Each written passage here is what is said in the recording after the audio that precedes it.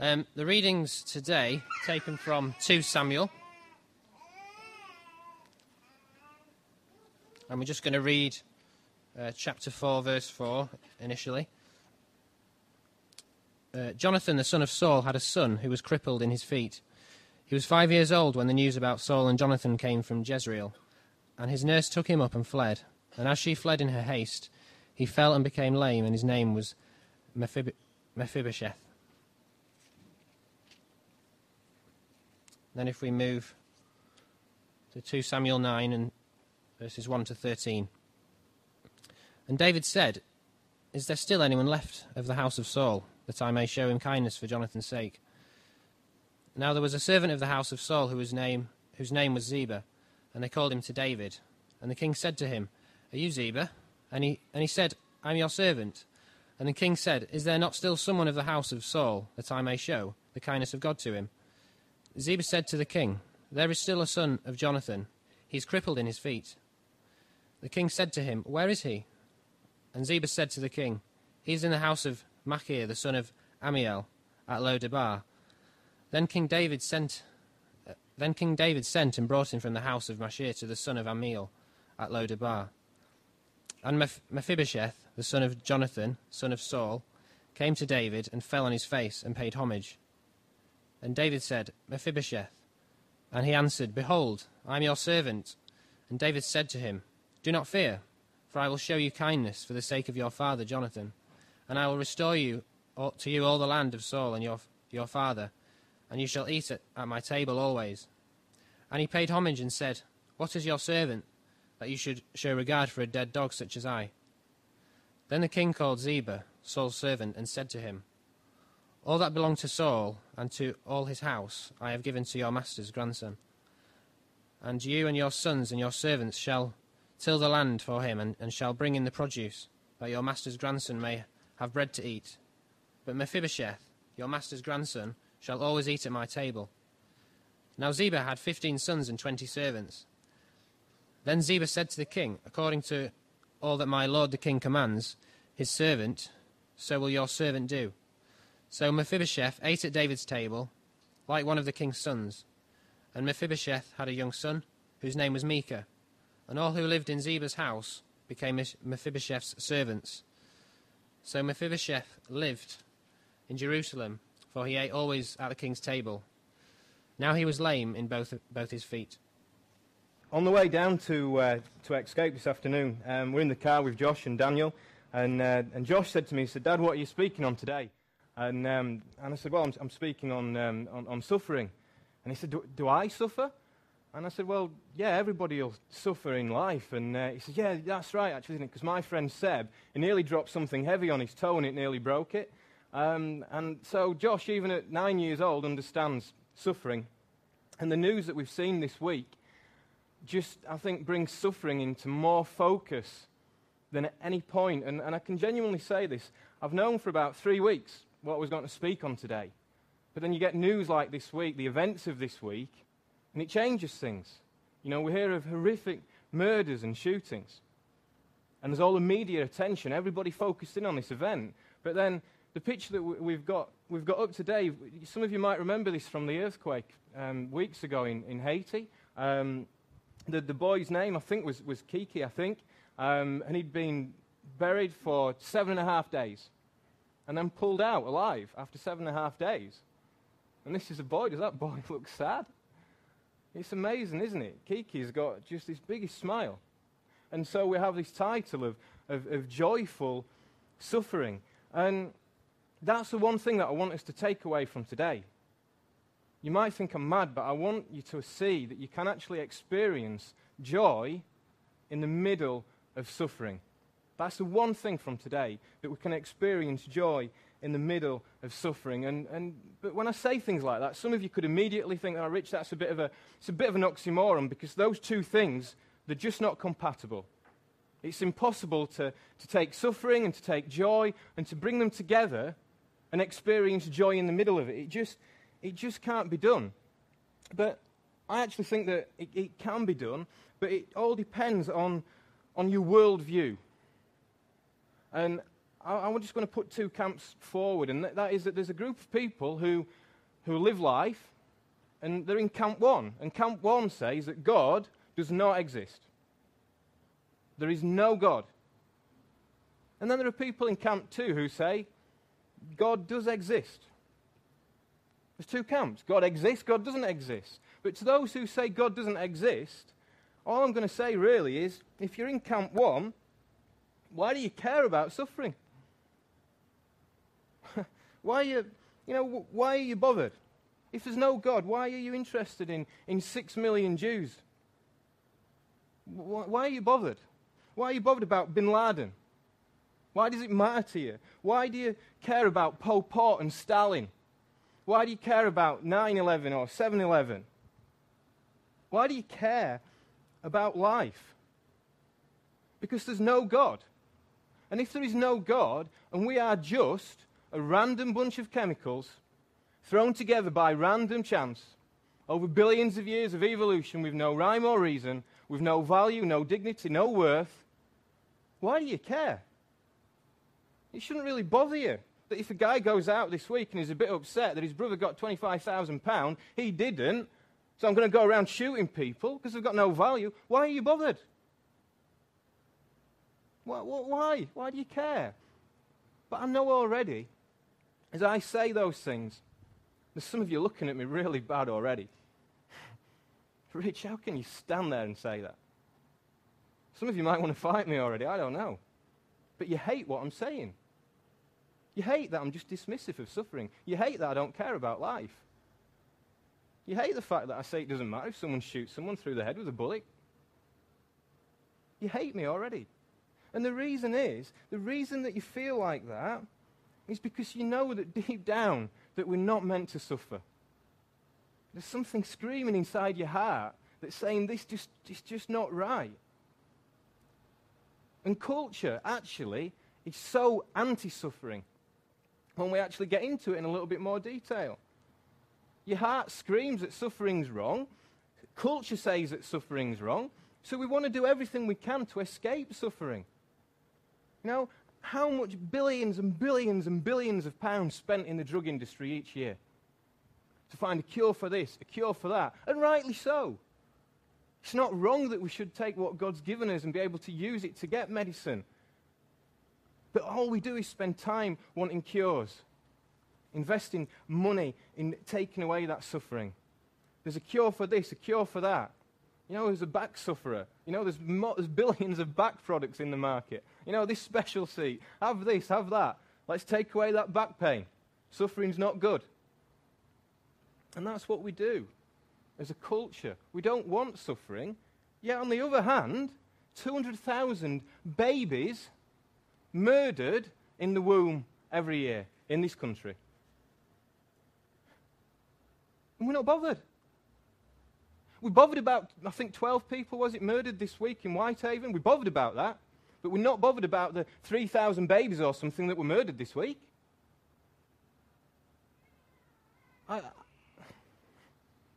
It's a real life.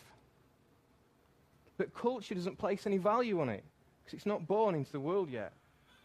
It's just a bunch of chemicals. Let's flush it away. See, I don't get culture sometimes. On one hand, we hate suffering. On the other hand, we just basically say, let's carry on.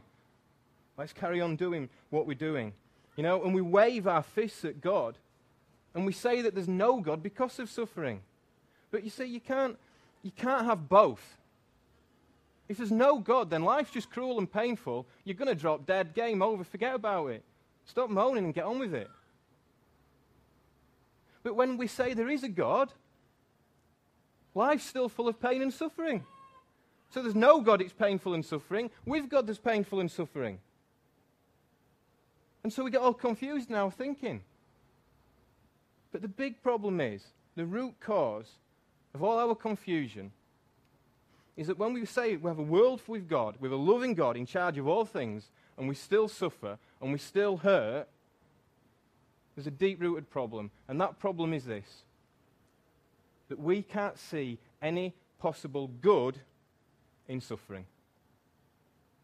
We reason that a loving God could not possibly have any purpose for good in suffering, therefore God's got it all wrong. That's the bottom line. We don't believe that there's any possible good, any possible joy in suffering. We just don't believe it. But I want to encourage us now, as we look a little bit deeper at this, that just work with me, just come with me a little bit, that there is good in suffering. There is, but we've just got to look a little bit deeper to find it. And, you know, maybe you think, Rich, this is the longest introduction already to a sermon. We've not even had the text up. I don't even know where we're going. But I want us to get into the Bible now and put some foundations into what I'm saying. So I'm stood up front today saying that I believe that there is good in suffering.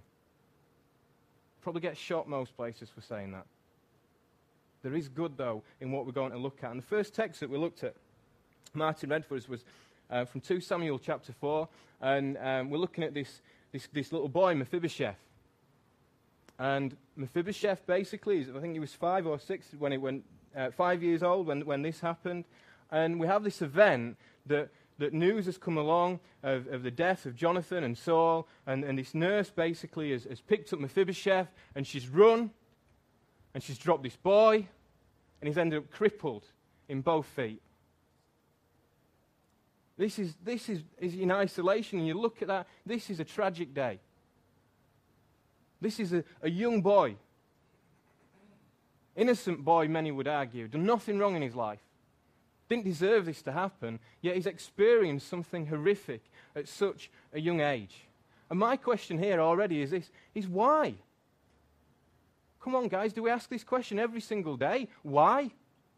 Why has this happened? Why has this happened to Mephibosheth? Why has it happened this week in Whitehaven? Why? And when I try and answer this, you're going to think, Rich, you're a bit of a politician, because you're not going to give me a full answer. Well, all I'm going to be able to do is point you to the best possible answer I can give you. An honest answer. A truthful answer from the Bible. And then we've got to come to terms with the things that we looked at. And why does it happen? Bottom line number one, reason number one is this. That mankind has committed cosmic treason against a holy and just God. When we look at the Bible, we've got to look at it in its entirety, from beginning to end. This Bible is about the history of the universe. It's about the glory of God and the depravity of man. And then there's an event that takes place in Genesis chapter 3 called the fall of man, where basically we'd seen in Genesis 1 and 2, this great God had made a perfect creation. He was delighted in all that he'd made. He was in relationship with mankind, humanity that he had made. And whether we understand it or not, like it or not, there were representatives there for mankind, Adam and Eve. Whether you want to get all bent out of shape about, was this a real event? Was this creation? Was this evolution? All these types of things, we've got to park them up for a minute. Because the reality is an event took place where mankind had been told basically you can live with God, you can be with me, you can enjoy being with me, everything is good. God had seen all that he'd made and it was very good. But you know what? Mankind had a problem. Mankind just wanted to be like God, knowing good and evil. Mankind didn't trust God, and they committed an act of treason. Sin. We can talk about Satan and the devil coming in there as well, and we have these pictures in our heads, don't we, of Adam and Eve taking this apple and biting an apple and fig leaves and everything else going on. But this is a real event that took place. And at the heart of it is mankind saying, God, get away from me. I don't want you. I'm God. I'm going to live my life my way. But mankind knew, they'd been warned by God, if you choose that path, there's one consequence, and that's suffering and death. They were told, they were warned, they were our representatives. Don't go down that road. If you go down that road, you will suffer and die. And where are we now in 2010 or wherever in Escape? You know, with all our advances in education and knowledge about everything good, what are we suffering? We're suffering with life, we're suffering with decay, and we're suffering with death. Nothing has changed because of this act of cosmic treason. And then we suffer with the fact that an all-loving God, an all-powerful God could allow it to happen. We kind of turn the table on God. How could you allow this to happen? If you knew it would happen, which you did, and he purposed it. How can a loving God purpose such a tragic event? And I thought, how am I going to explain this to people to get their heads round?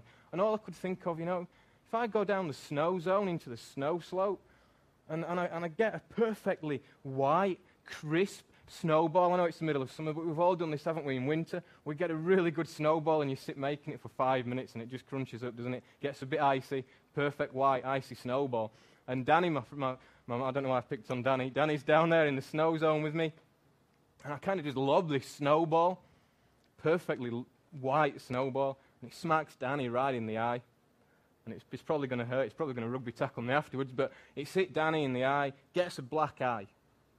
Hurts, doesn't it? This white snowball's given him a black eye. But then, that's just something that's happened. But people are okay with that, maybe. I'm looking at him, I think we're okay with that. But if I got a syringe, filled it with black ink, with a needle on the end, and walked up to Danny and stuck it in his eye, and injected that ink into his face, that's evil. That's painful. That's full of hatred. And that's the only small picture I can give you, that an all-loving God can purpose something in love compared to an evil, hurtful God who would purpose something to hurt his children. We are responsible for this act of treason. We're the ones that committed it. And when we respond to God, when we blame God, when we hate God, all that does is just reflect the fact that it's true, that we have rebelled against him. Because in our hearts, we want to be God. We just want to be our gods. And so we're left with a choice. We can either run away, like we did in the Garden of Eden, we can keep running from God. Or I pray we can do the latter and just stop running for a minute. Stop running today, and let's look at embracing God in our suffering. So just 3 things that I want us to go through now. We've looked at why this has happened.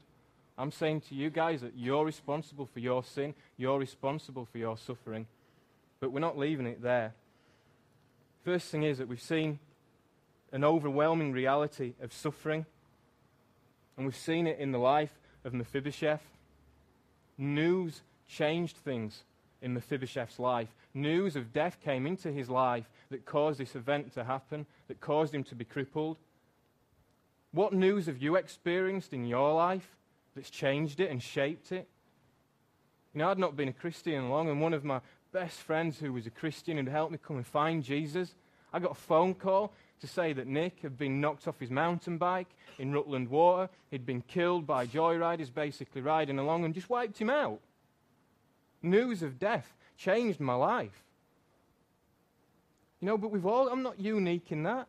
How many people today have had news that they've done a scan and we found something? We found a lump. You've got cancer. You've got weeks to live. News happens like that all the time. You don't need me to go through a big long list of things in life today. As you sat there today, you know how you've suffered. You know what news you've experienced.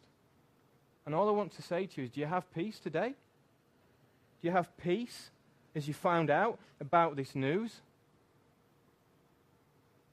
As you experience death in your life, do you have peace over it?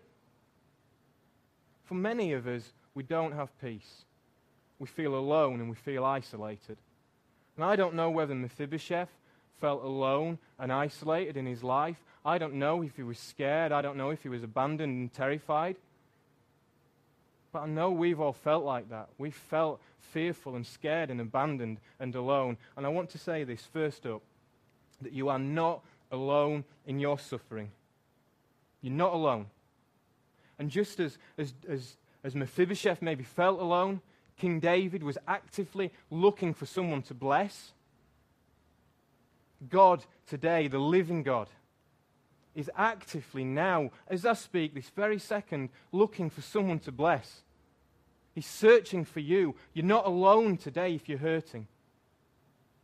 Hang on in your suffering because you are not alone.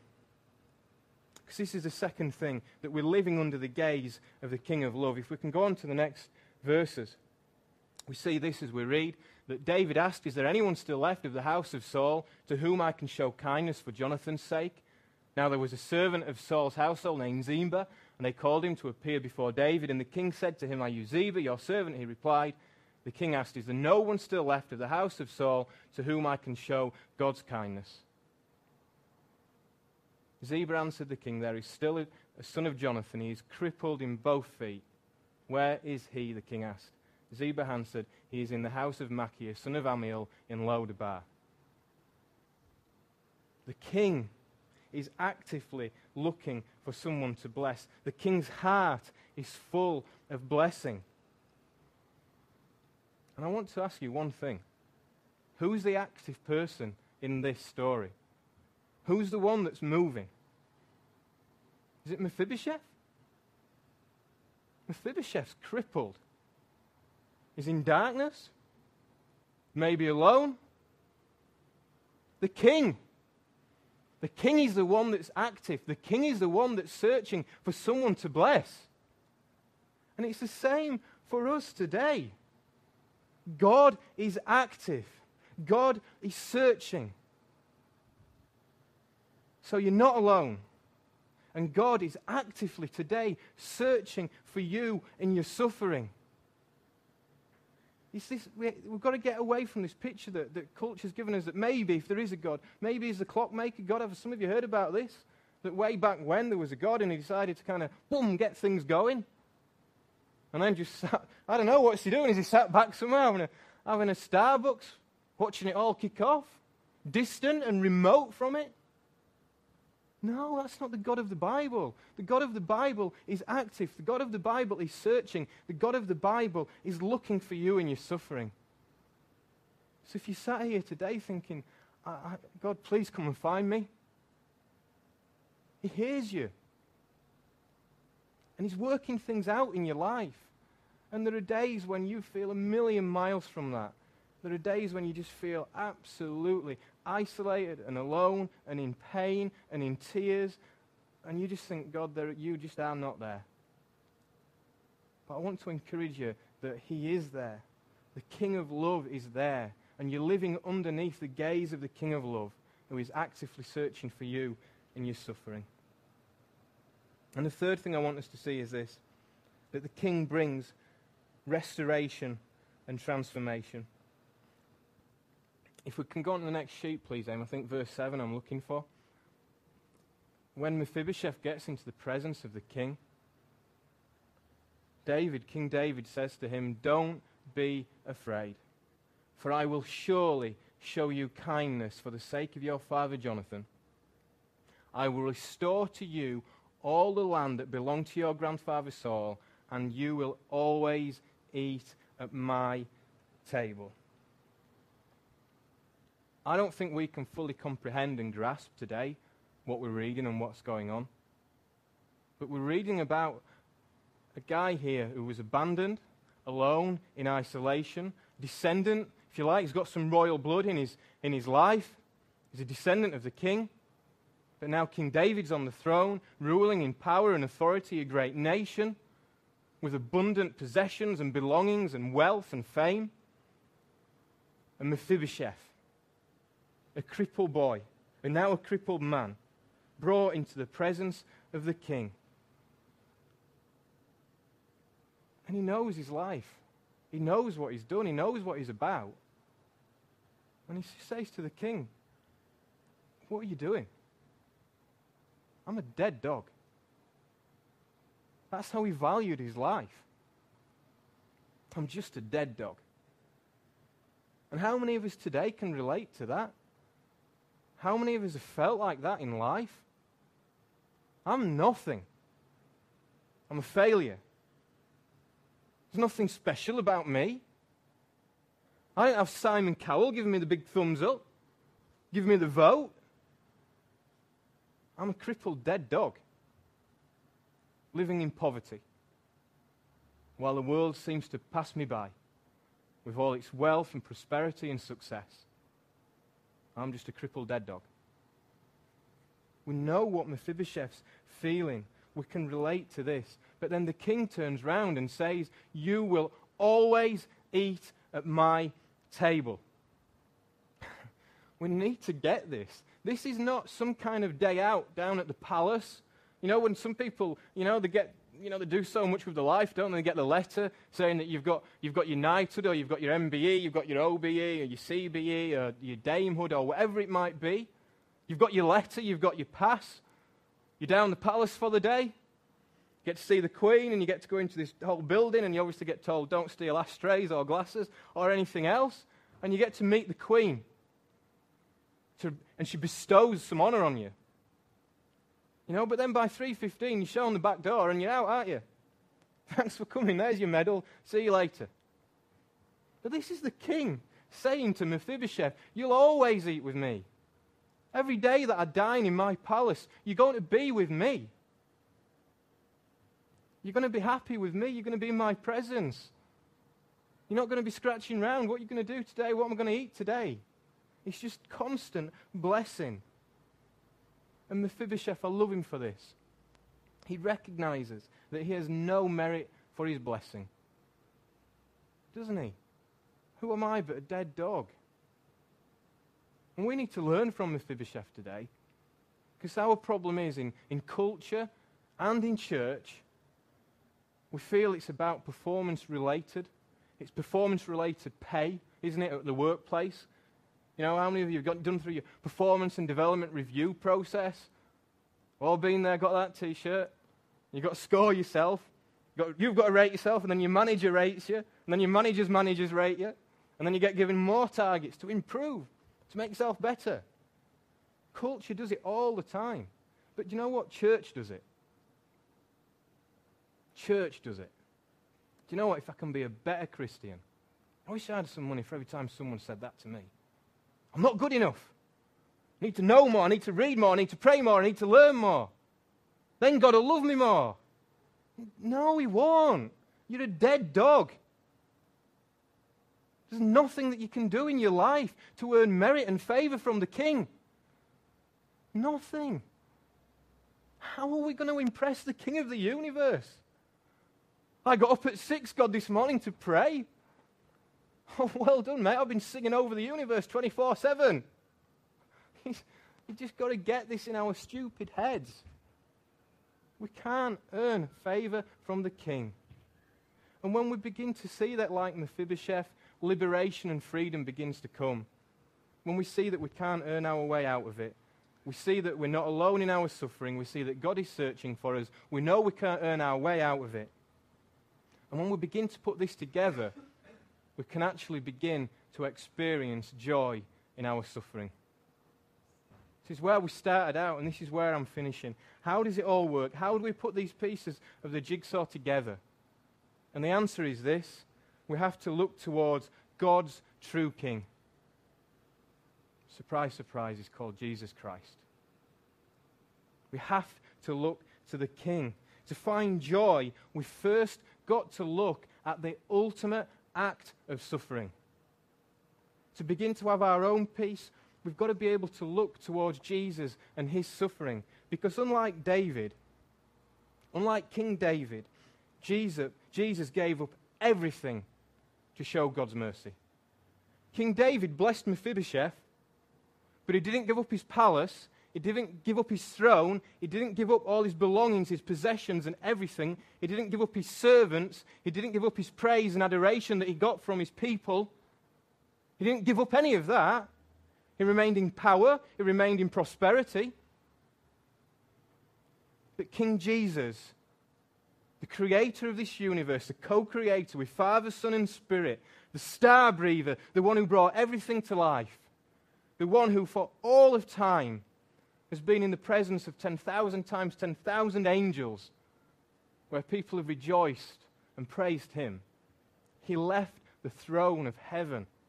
He left it. He gave it up. He counted it as nothing to come into this world, to be born a man, the God-man, fully God, yet fully man, with no possessions, with nothing to his name, nothing in his looks and appearance that makes us think he's amazing. Get white Jesus out of your heads. Get flowing blonde locks out of your head. This is just a man the Bible tells us, a nondescript person. Middle Eastern carpenter. Swung a hammer every day. Calluses on his hands. The God-man. He came to this earth and did something that we could not do back in the Garden of Eden, and that was live a perfect life in the presence of the King. He lived out a perfect life, and at the end of it, for making a statement that he was God, for living the life that said he was God. This is a man who did amazing miracles, the man who spoke and the sea became calm,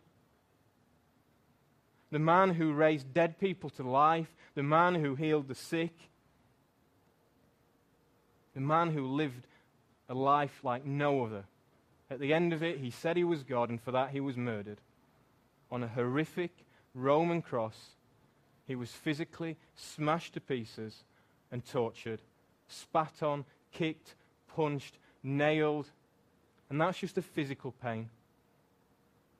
Because ultimately, he took on the darkness of sin.